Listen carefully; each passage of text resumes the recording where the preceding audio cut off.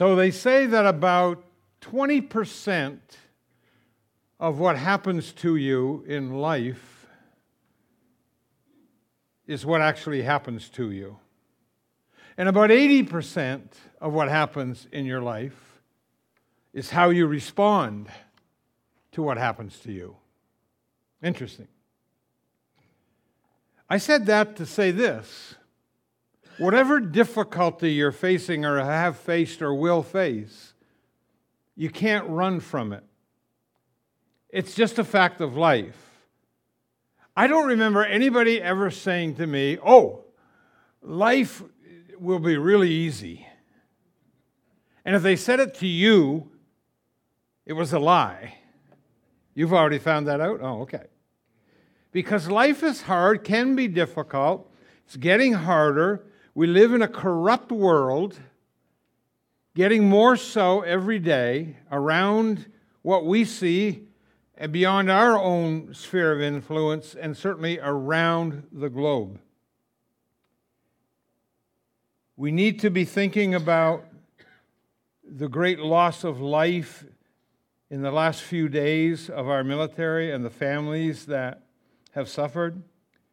But we need to think beyond that to the national conversation and certainly the international community and what in the world is going on.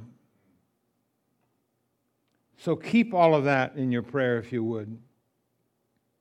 During World War I, a British soldier was tired of all the fighting, and he said, "I'm leaving the battalion and I'm going home."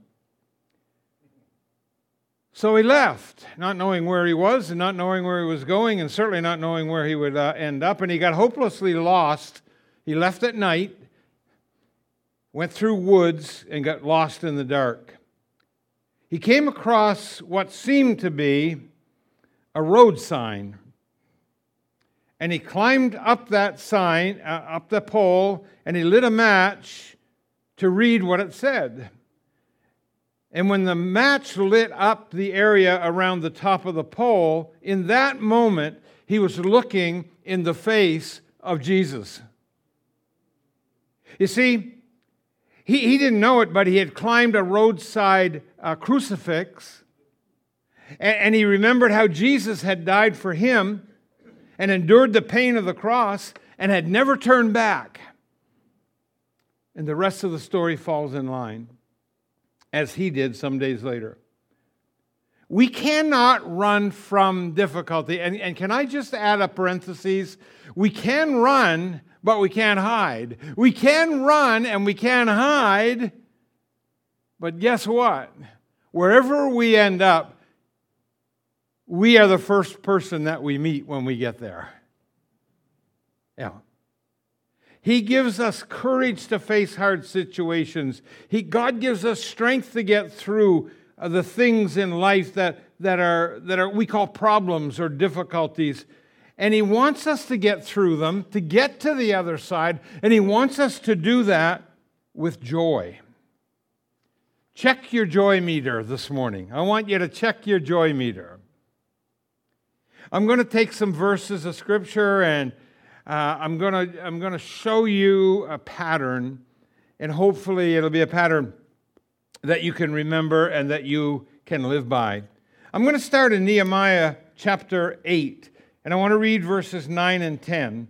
And I'm reading from the King James Version. I'm going to be reading from a couple other versions as I go through the morning. So if that bothers you, accept my apology in advance. And Nehemiah, which is the Tirshatha, or that word means the governor, and Ezra the priest, the scribe, and the Levites that taught the people, said unto all the people. Now this is when Nehemiah is preparing to rebuild the walls, and he is going to restore Jerusalem. That is his hope and dream, and this is what he's always wanted to do. And the people have heard the word of God for the first time in generations, and so they have a lot of mixed emotions. And the elders and Nehemiah said, "This day is holy unto the Lord your God. Mourn not, nor weep, for all the people wept when they heard the words of the law." I think a lot of that was regret that they hadn't been listening to the word of the Lord. It was a lost thing, actually. Or maybe it was they were tears of joy. I think there was a mixture. Then he said unto them, verse 10, go your way, eat the fat and drink the sweet. I love Nehemiah.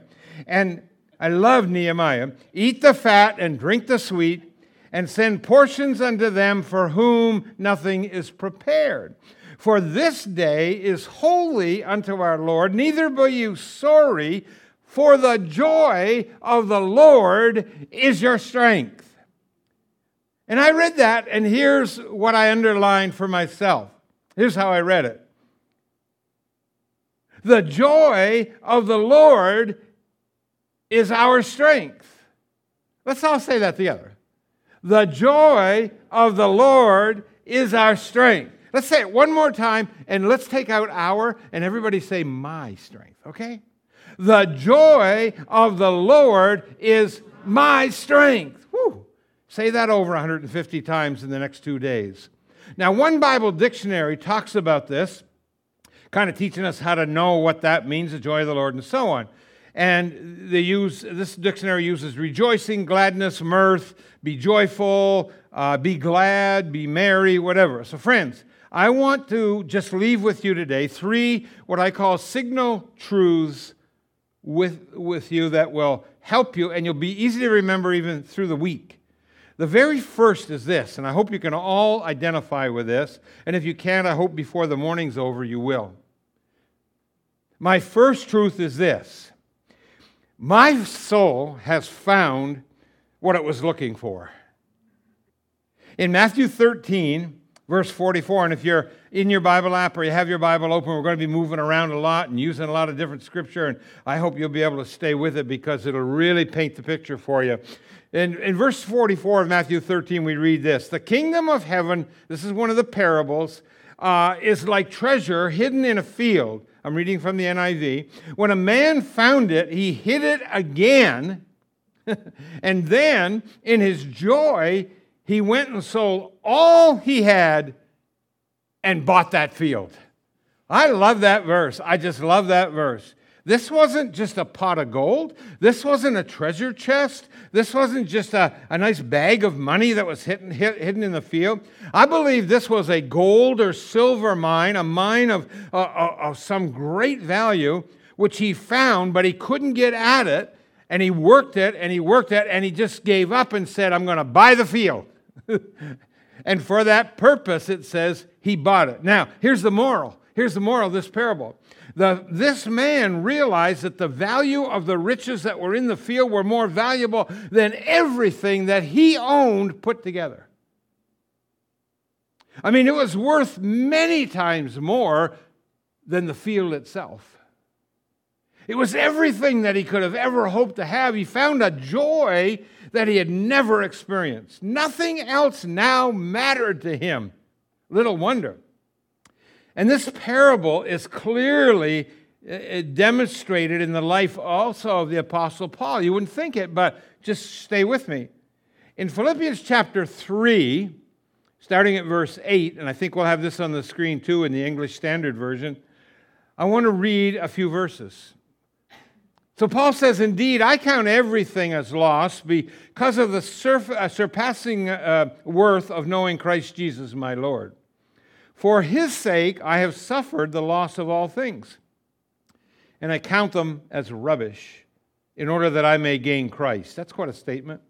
And be found in him, not having a righteousness of my own that comes from the law, but that which comes through faith in Christ.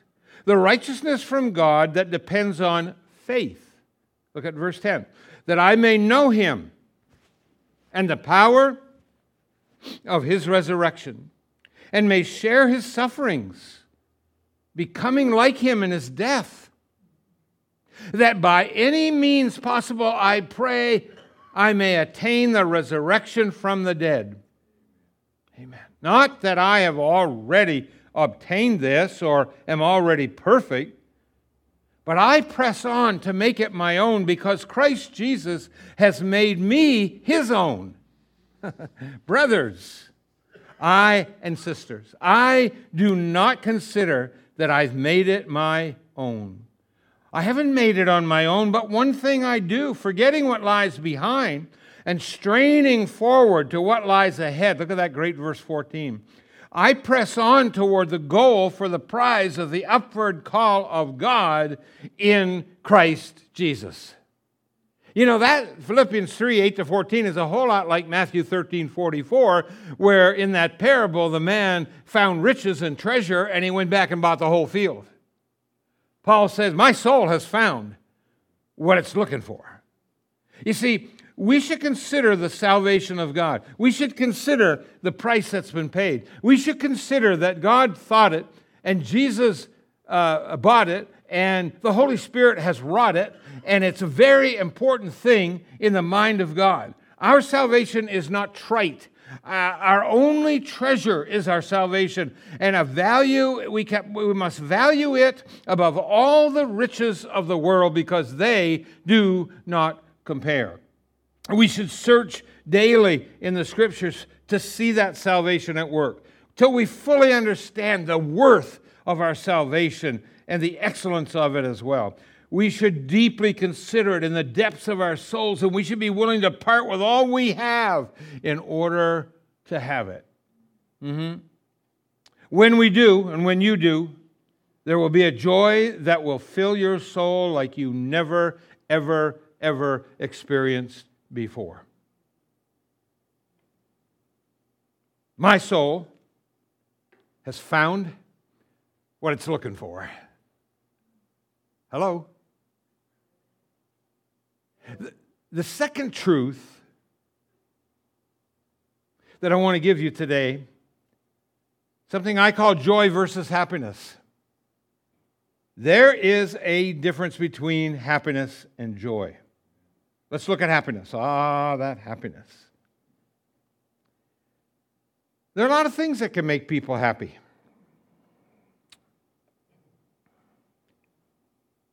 I could ask for some suggestions, and I would probably get things like money, nice home, nice house, new car,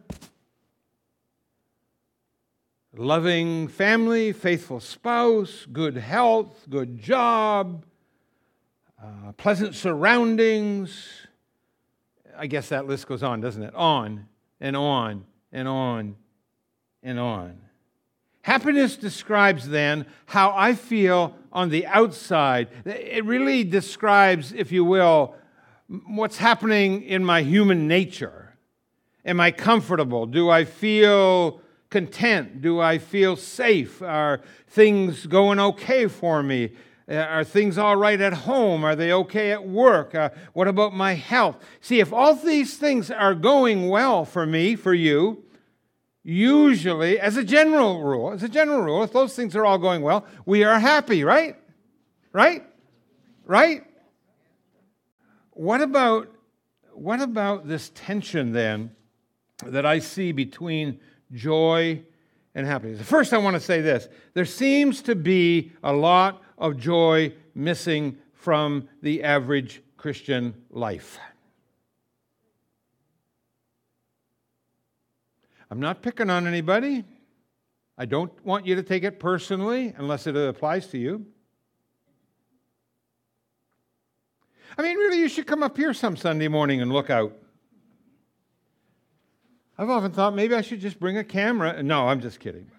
You look great. You look great.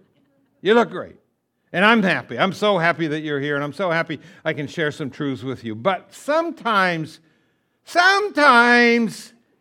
your joy isn't showing. You don't look happy.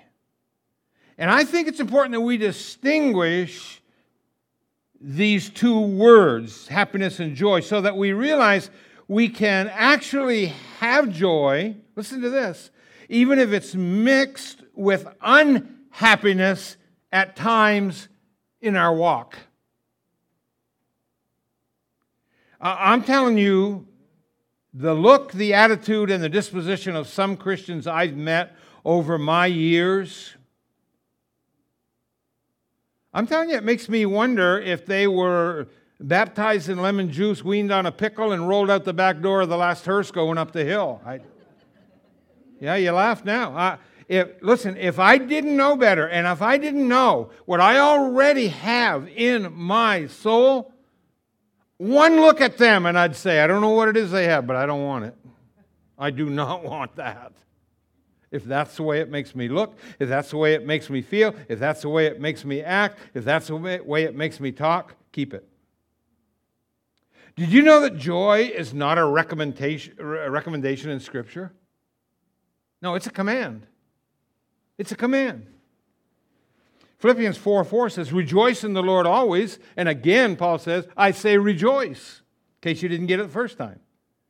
So what's this difference between happiness and joy? And I'm glad you asked because I really did research this.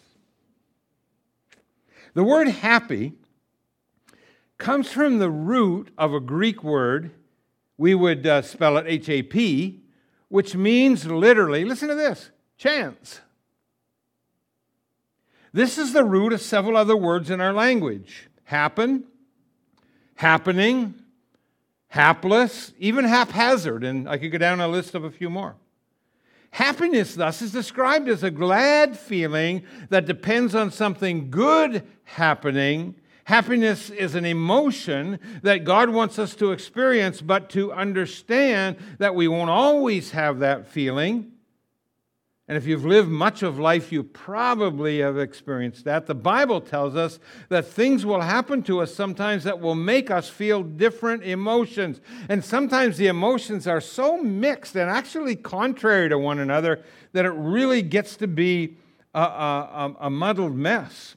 Ecclesiastes chapter 3, beginning at verse 1, tells us this. In everything there's a season. You've heard that. There is a time for every purpose under the heaven. And then it goes on in verse 4 to say this of Ecclesiastes 3. There's a time to weep and a time to laugh, a time to mourn and a time to dance. Hallelujah. As a matter of fact, one of our songs we sing, we're going to be dancing forever. And I'm ready for heaven if that's true. As a matter of fact, Isaiah's, when he prophesied the coming of Christ in chapter 53, the Passion passage, he called Jesus a man of sorrows, acquainted with grief. But isn't it interesting that continually,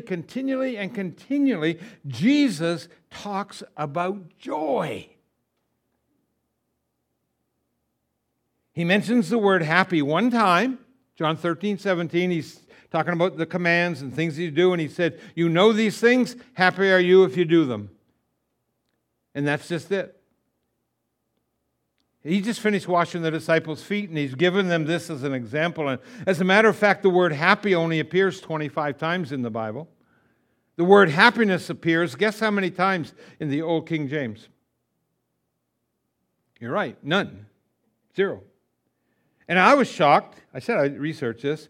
But the word joy, in one form or another, 187 times in the form of rejoice or rejoiced.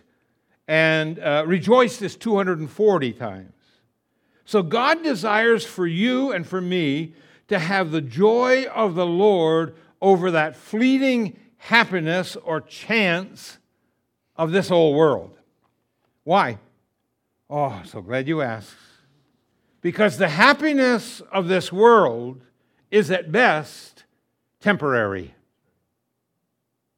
Have you ever been really happy about something only to have that emotion just kind of vanish?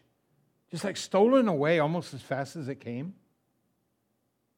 Yeah, in John 16, verse 22, it reads, and you now therefore have sorrow, but I will see you again, and your heart shall rejoice, and your joy no man can take from you. So Jesus was telling the disciples the opposite of what we were just saying. You see, sorrow, like joy, is fleeting. Whenever you possess joy, here's another one. Psalm 30, verse 5. It tells us that sorrow may last all through the night. But what comes in the morning? Joy comes in the morning. Joy is the foundation that supports all of our emotions and makes them healthy emotions, including happiness and even including sorrow.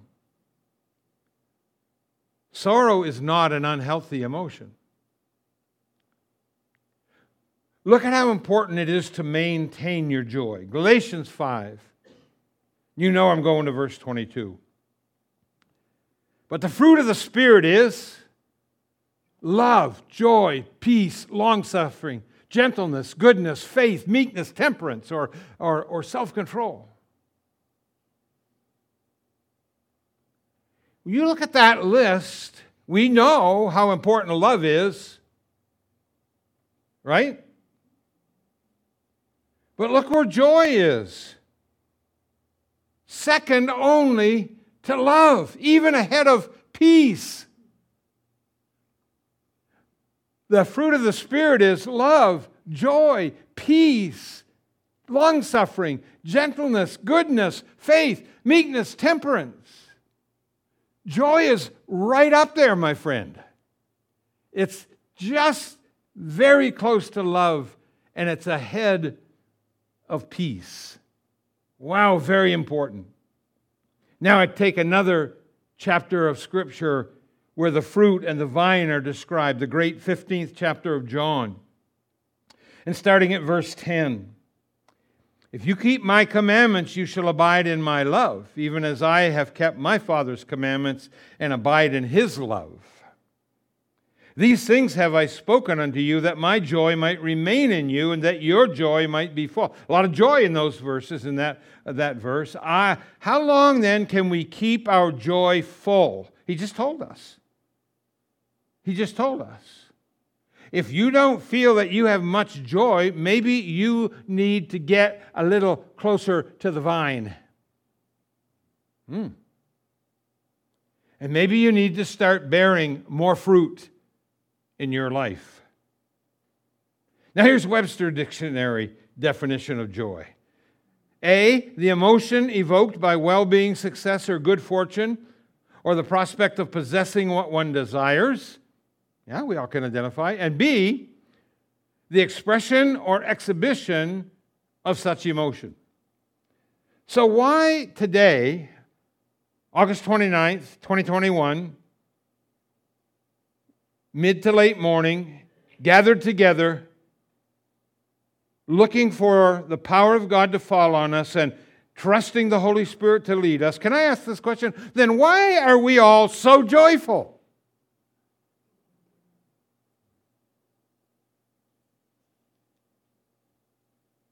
Mostly it's because of gratitude.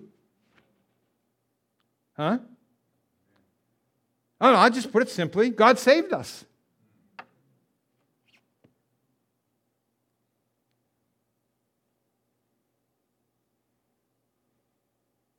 He saved us when we were most undeserving. And He gave us His presence and power. He also gave us all of His promises. I'll ask it this way.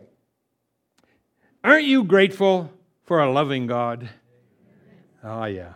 2 Peter 1, verse 4 says, whereby are given unto us exceeding great and precious promises, that by these you might be partakers of the divine nature, having escaped the corruption that is in the world. We're going to escape all that.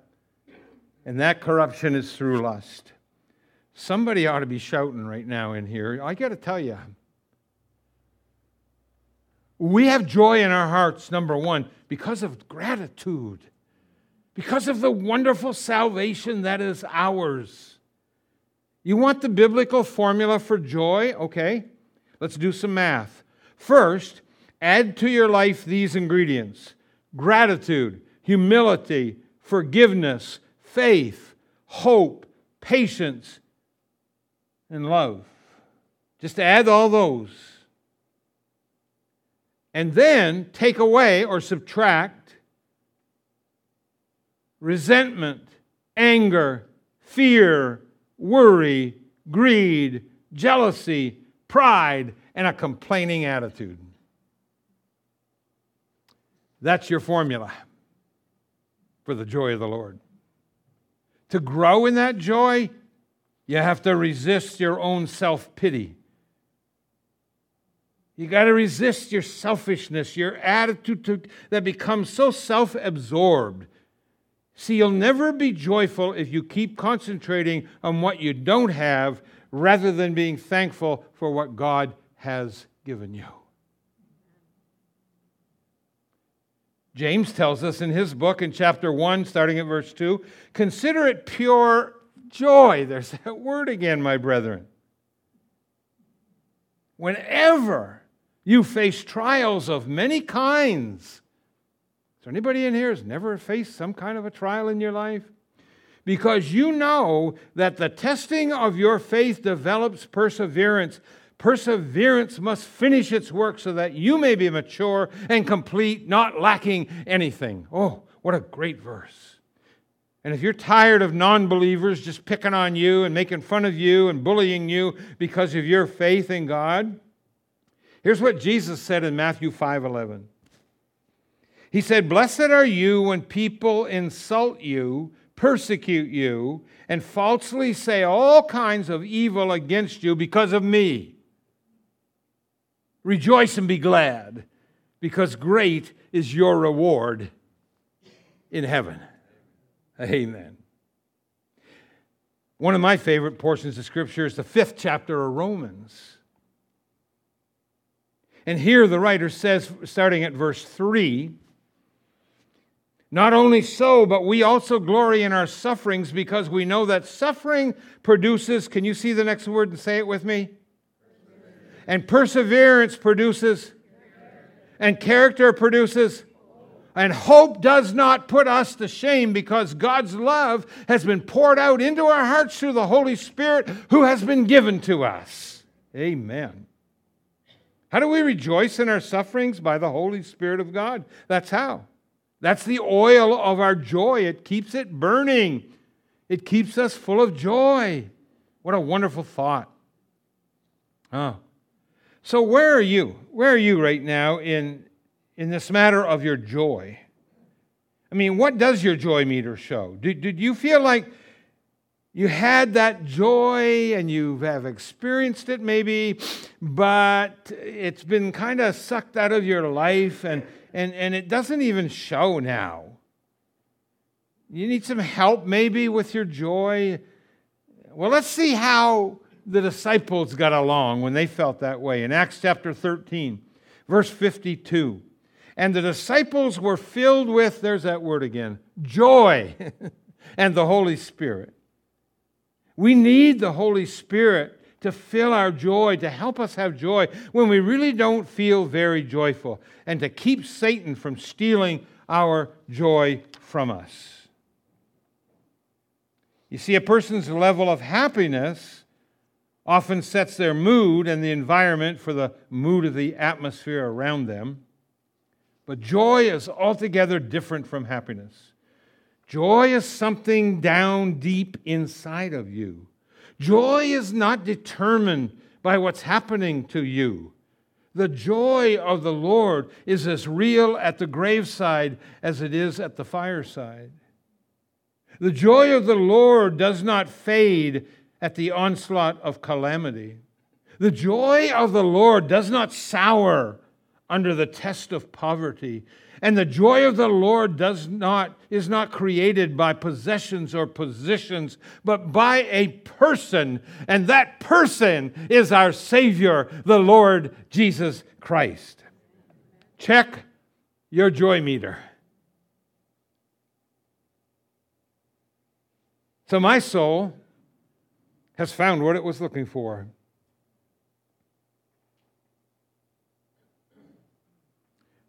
Happiness versus joy.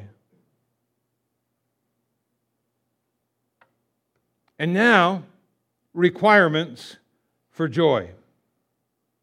It's interesting and it's important to understand something about the joy of the Lord, not just use it as a catchphrase. It is not an inflexible, unvariable thing at all. It is not just something given to Christians without any possibility for deterioration. Joy requires at least two conditions. If you don't catch anything else, I'd like you to catch these two words, and hear me now. Joy requires at least two conditions: submission and service.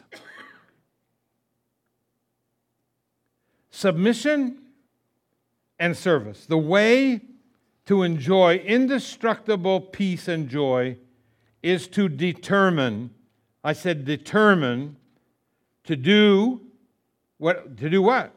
To do what God commands, however difficult. It's this kind of an attitude. Well, if it's in God's Word, I'm going to do it.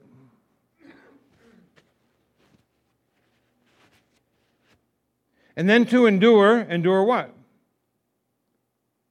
Whatever He allows to come our way. You say, yeah, but that could be pretty awful and pretty severe. Whatever He allows to come your way.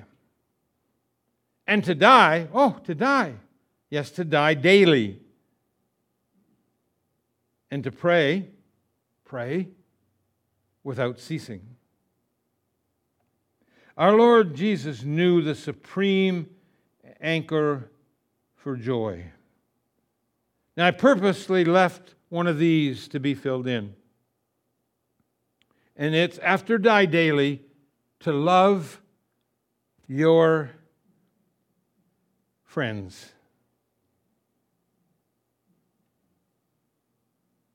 Is that what the Bible says? So if you know the word, let's say it. To love your... Oh, by the way, while you were busy judging others, you left your closet door open and your skeletons fell out.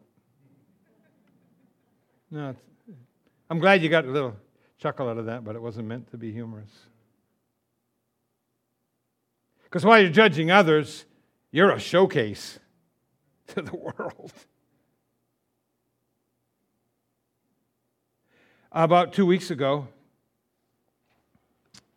a friend of mine, good friend, a pastor friend, we were young pastors together, and he preached for me. He led chapels in the school, and we were fairly close distance-wise, and both had young families. And then we got to be quite a long piece apart. Hadn't heard much from him anyway. He went home to be with the Lord. Just a few days ago, I got this note from his wife. She didn't ask me to share it, but after I read it, my heart was broken, and I thought,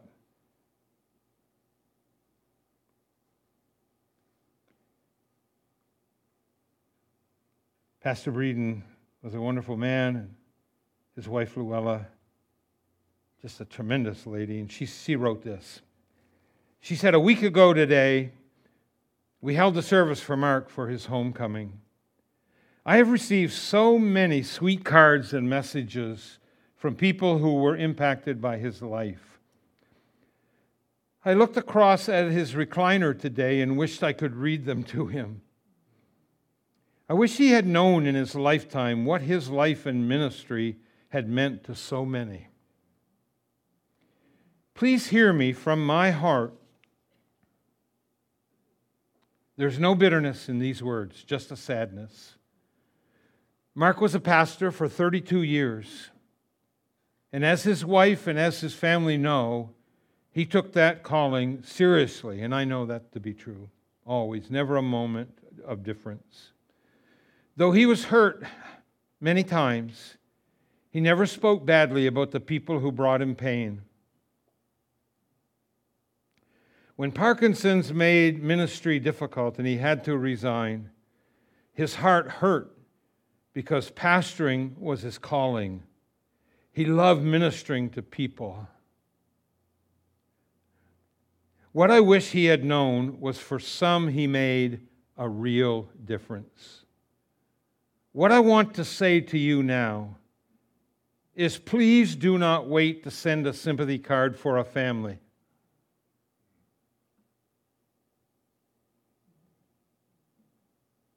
If a mechanic a teacher, a cashier, a librarian, a neighbor, anyone has blessed your life, and we all have countless people who do, tell them now. It will bring joy to them. And they are the ones who really need to know that their life mattered. God bless you, Llewellyn. God bless you, Pastor Mark. Thank you for the wonderful example you set.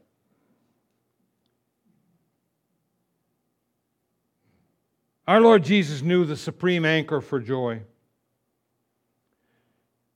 The writer of the Hebrews in chapter 12, the first 2 verses, says, "Therefore, since we are surrounded by a great cloud of witnesses, let us also lay aside every weight and sin which clings so closely, and let us run with endurance the race that is set before us." I love this. "Looking to Jesus, the founder and perfecter of our faith, who for the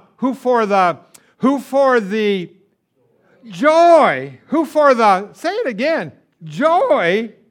that was set before him, endured the cross, despising the shame, and is seated at the right hand of the throne of God." The joy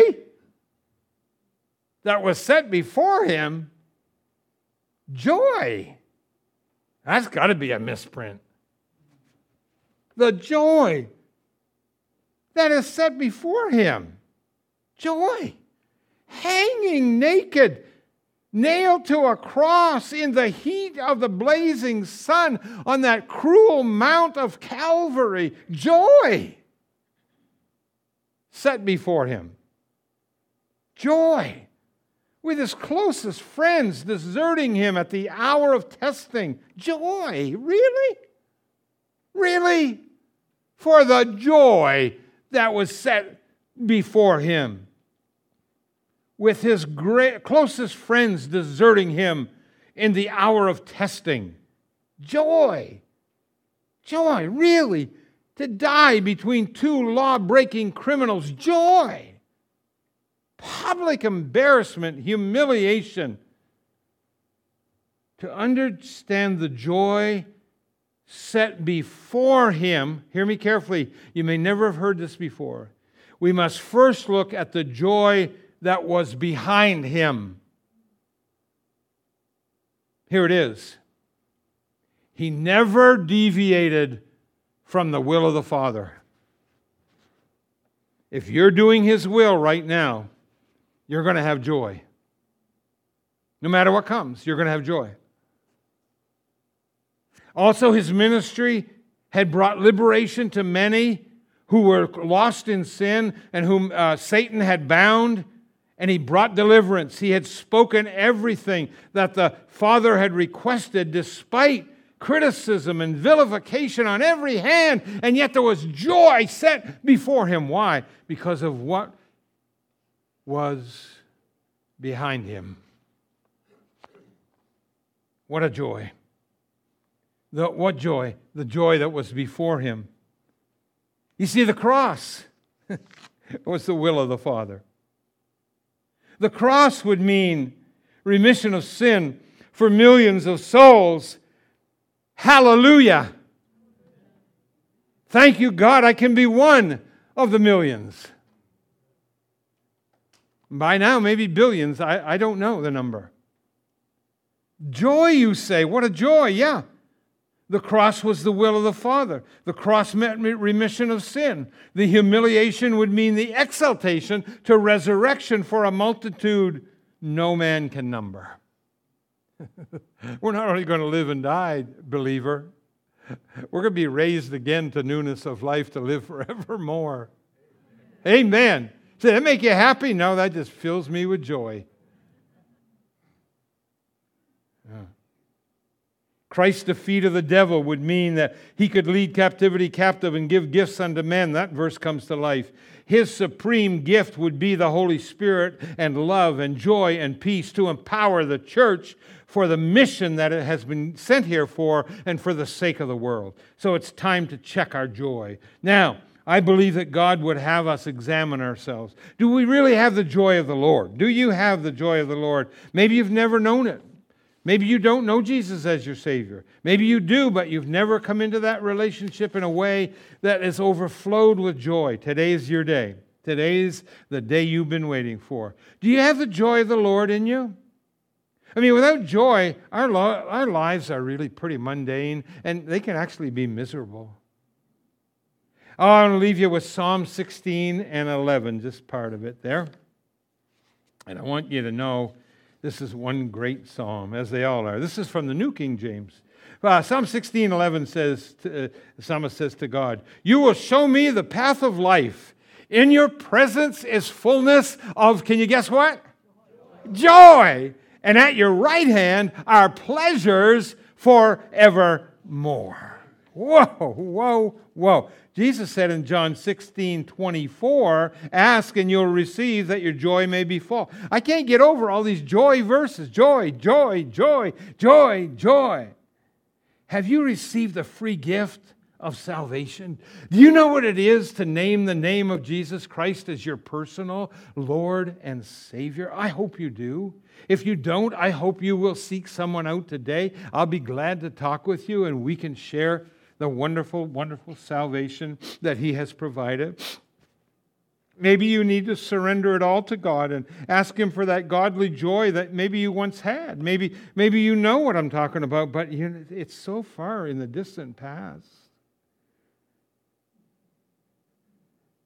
And the last time you even felt or were suspicious of the joy of the Lord, you can hardly remember when it was.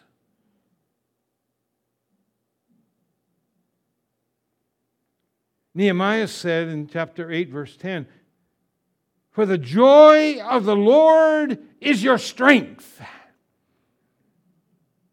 The joy of the Lord is my strength, and the joy of the Lord today can be your strength too. If you want your joy restored to you and be where you've always been with joy, then just come clean today. Just come as you are. God will meet you here. God will meet you at your point of need. And He will return to you, if you're a Christian, He'll return what's rightfully yours as a child of God, an inheritance that God, He's already promised it to you. So we don't have to sit around and hope and wait and wish and all the rest of it. Would you profess to Him today? Would you just say to Him, "God, I don't have that joy, but I want to have it. I know I need it." Or would you just say to Him right now, I want my joy back. I don't know. I lost it. I dropped it. I left it somewhere. I don't know what's wrong. Over the years, I've let Satan take it away a bit at a time. But I'm asking you, God, now to restore what was once mine and to give me your joy and bring it back to me today. Fullness of joy. And with that, I ask you one more time, do not walk out of here without taking some action. But today, this very moment, check your joy meter. And let's pray. Heavenly Father, thank you for your word today. Thank you for, it's so inexhaustible. It's so wonderful. It's so powerful. There's so much there for us. And it's for every single one of us. Lord, for the one who's here today, and they're looking for their way to God, and they're looking for that way for peace. Love, joy, peace, and long-suffering, and gentleness, and goodness, and faith, and meekness, and temperance. They need it, and they want it, and they're asking for it. Lord, bring it into their hearts today as only you can. And for those who name the name of Christ, but they know they haven't walked with you. They know that they haven't submitted to you. They know they're not serving you like they ought to, and they know that they may be temporarily happy, but they're not eternally joyful. And oh, how they need that joy today. And so we plead with you, Holy Spirit, to come into them in fullness and bring them that joy unspeakable and full of glory. Oh my, joy, joy. Joy we have. Joy we have. In Jesus' name, amen.